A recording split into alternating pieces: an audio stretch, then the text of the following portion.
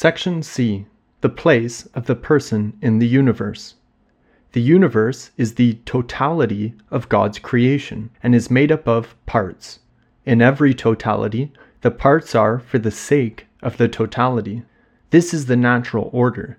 The parts are for the totality with a certain subordination, and ultimately they are ordained to God. If we draw a horizontal line separating the non-spiritual species, material bodies, living beings, animals, from the human species, which is the lowest spiritual species, from the line down in all the non-spiritual species, the individuals are ordained to the species. This can be gleaned from the fact that all those individuals corrupt, but they tend to perpetuate their species. Then we can also observe that the lower species are for the higher ones. Plants absorb inorganic materials and feed animals, which in turn feed man. We see this law everywhere in the universe. The less perfect is for the more perfect in nature. Finally, all non-spiritual species are for the human species. Now, if all things below the person are for the person, what is the person for? Can we apply to man what we said of the non-spiritual species, that they are for the species, that the individual men are for the human species or for society, Marxism?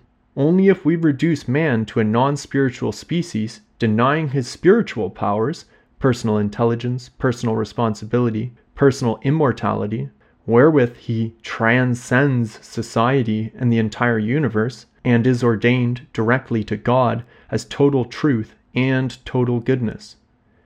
Therefore, man's relations with other fellow creatures are not the only relations he can have, nor are they the most radical.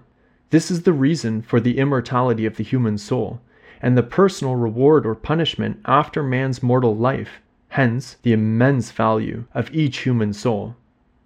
It is also true, however, that persons can and should be useful to other persons, although not in the same way as the non-spiritual beings, but rather helping others with the gifts they have received, sharing them with others in society, taking into account that it is God who bestows those gifts for the benefit of all his creatures. With the gift of esse come all other gifts.